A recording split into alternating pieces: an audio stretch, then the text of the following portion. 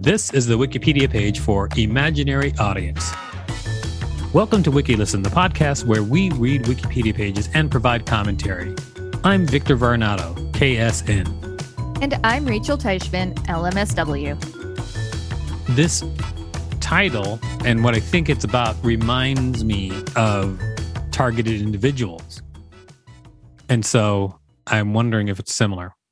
Well, I know a little bit about imaginary audience from a psychological perspective, and I think your prediction might be correct. Oh, well, let's get into it, shall we? Here we go. Yeah, let's do it. The imaginary audience refers to a psychological state where an individual imagines and believes that multitudes of people are enthusiastically listening to or watching them. Though this state is often exhibited in young adolescents, people of any age may harbor a fantasy of an imaginary audience. Ouch. This is great, actually. I like this already. I feel like you have this sometimes. Well, I feel like I pretend like I have an audience a lot. I don't think I have an audience. Yeah, that's fair. But I pretend like there's an audience a lot. So that's what I like about it. But I'm guessing this is not about people pretending. No, it's not. Oh, well. Outside of the field of psychology, the sociological term imagined audience refers to a mentally constructed idea of who our audience is without real or complete insight into who that may actually be. So I studied both psychology and sociology, and the difference between these terms are a lot of fun to me. I'm glad you threw to me on there, so I didn't have to chime in. Early history in psychology. David Elkind coined the term imaginary audience in 1967. The basic premise of the topic is that people who are experiencing it feel as though their behavior or actions are the main focus of other people's attention. It is defined as how willing a child is to reveal alternative forms of themselves. The imaginary audience is a psychological concept common to the adolescent stage of human development. It refers to the belief that a person is under constant close observation by peers, family, and strangers. This imaginary audience is proposed to account for a variety of adolescent behaviors and experiences such as heightened self-consciousness, distortions of others' views of the self, and a tendency toward conformity and faddisms. What is faddisms? Faddisms? I imagine it's another word for fads, but like speaking more broadly to it, but I'm Googling it right now. I'm Googling it now too. Too late. A person following a fad or given to fads. So I was right. Following a fad and giving it to fads. Okay. This act stems from the concept of egocentrism in adolescence. Really? This is about egocentrism again? Yeah, why are we doing so many back-to-back psychological egocentric articles? Because I showed you on the spreadsheet that I added all these. I was like, listen, I added a bunch of psychological articles. And I did not. I was like, these are all psychological. And you were like, yeah, these look okay. Oh, wow. Angry at yourself. I understand. Hey, are you hungry? Not particularly. But maybe you should try eating a fart.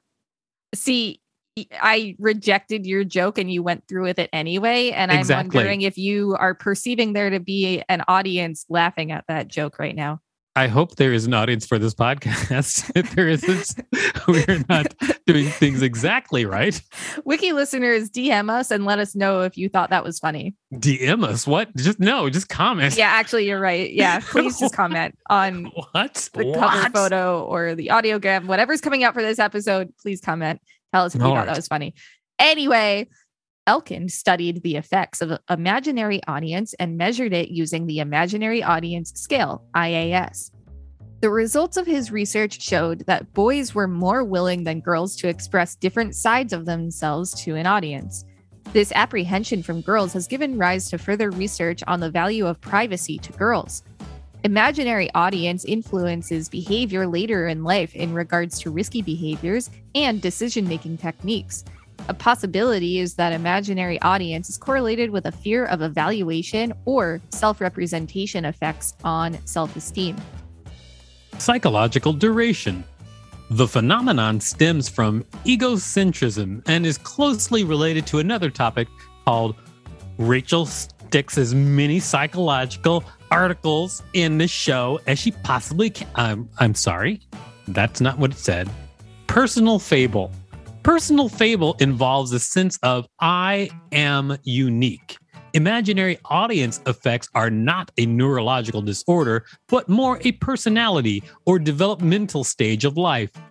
It is not aroused by a life event. Rather, it is part of the developmental process throughout adolescence. It is a natural part of the process of developing a healthy understanding of one's relationship with the world. Most people will eventually gain a more realistic perspective on the roles they play in their peer groups as they mature. This natural developmental process can lead to high paranoia about whether the adolescent is being watched, if they are doing a task right, and if people are judging them. Imaginary audience will likely cease before adolescence ends, as it is a huge part of personality development. Imaginary audience can be as simple as having to change multiple times in the morning because the adolescent still feels unsatisfactory about arriving at a destination about his or her appearance, even though he or she will appear the same as everyone else. The number of adolescents who experience an imaginary audience effect cannot be described with any sort of statistics because an imaginary audience is experienced in all adolescents. All of them? Perhaps all neurotypical adolescents? I feel like that's a really bold statement to say. Are you trying to correct Wikipedia? Yeah, maybe. Well, I think the probability is pretty low, but everybody who wrote Wikipedia, they could be all maniacs. So you never know for sure. How would you define a maniac? I like to throw words out there without having to define them all the time. According to Jean Piaget, a Swiss developmental psychologist known for his epistemological studies with children, every child experiences imaginary audience during the pre-operational stage of development. Also stated that children will outgrow this stage by age 7, but as we know now, this stage lasts much longer than that. Piaget also said imaginary audience happens because young children believe others see what they see, know what they know, hear what they hear, and feel what they feel. The extremes to which adolescents experience an imaginary audience, however, varies from child to child. Some children are considered to be more egocentric than others and experience more of an extreme imaginary audience or have more of an elaborate personal fable. Therefore, children then subconsciously put more value on the idea that everyone cares about what they are doing at all times. This is very common in adolescence during this level of development as the child is going through Erik Erikson's identity versus identity confusion. The child is struggling to figure out their identity and formulating congruent values, beliefs, morals, political views, and religious views. So on top of experiencing an identity moratorium in which they are exploring different identities, children feel they are constantly being watched or evaluated. This leads to intense pressure being placed on the child and may also influence later self-esteem. Imaginary audience examples. A teen that is affected by imaginary audience might be self-conscious and may worry about what other people think of them. They may change their clothes constantly before leaving the house to make sure they are presentable for everybody that is watching them. They may also spend extra time on makeup and hair to better appeal to the audience they feel they need to impress. A teen may also change their wardrobe to match trends that start. They may also believe that they are better than everyone else and everyone is constantly looking at them and judging, feeling the need to look perfect. A teen who has a pimple on their face will think that everyone will notice and that it is covering half their face. This one is very common example of imaginary audience, citation needed. Rewrite a sentence needed too. Yeah.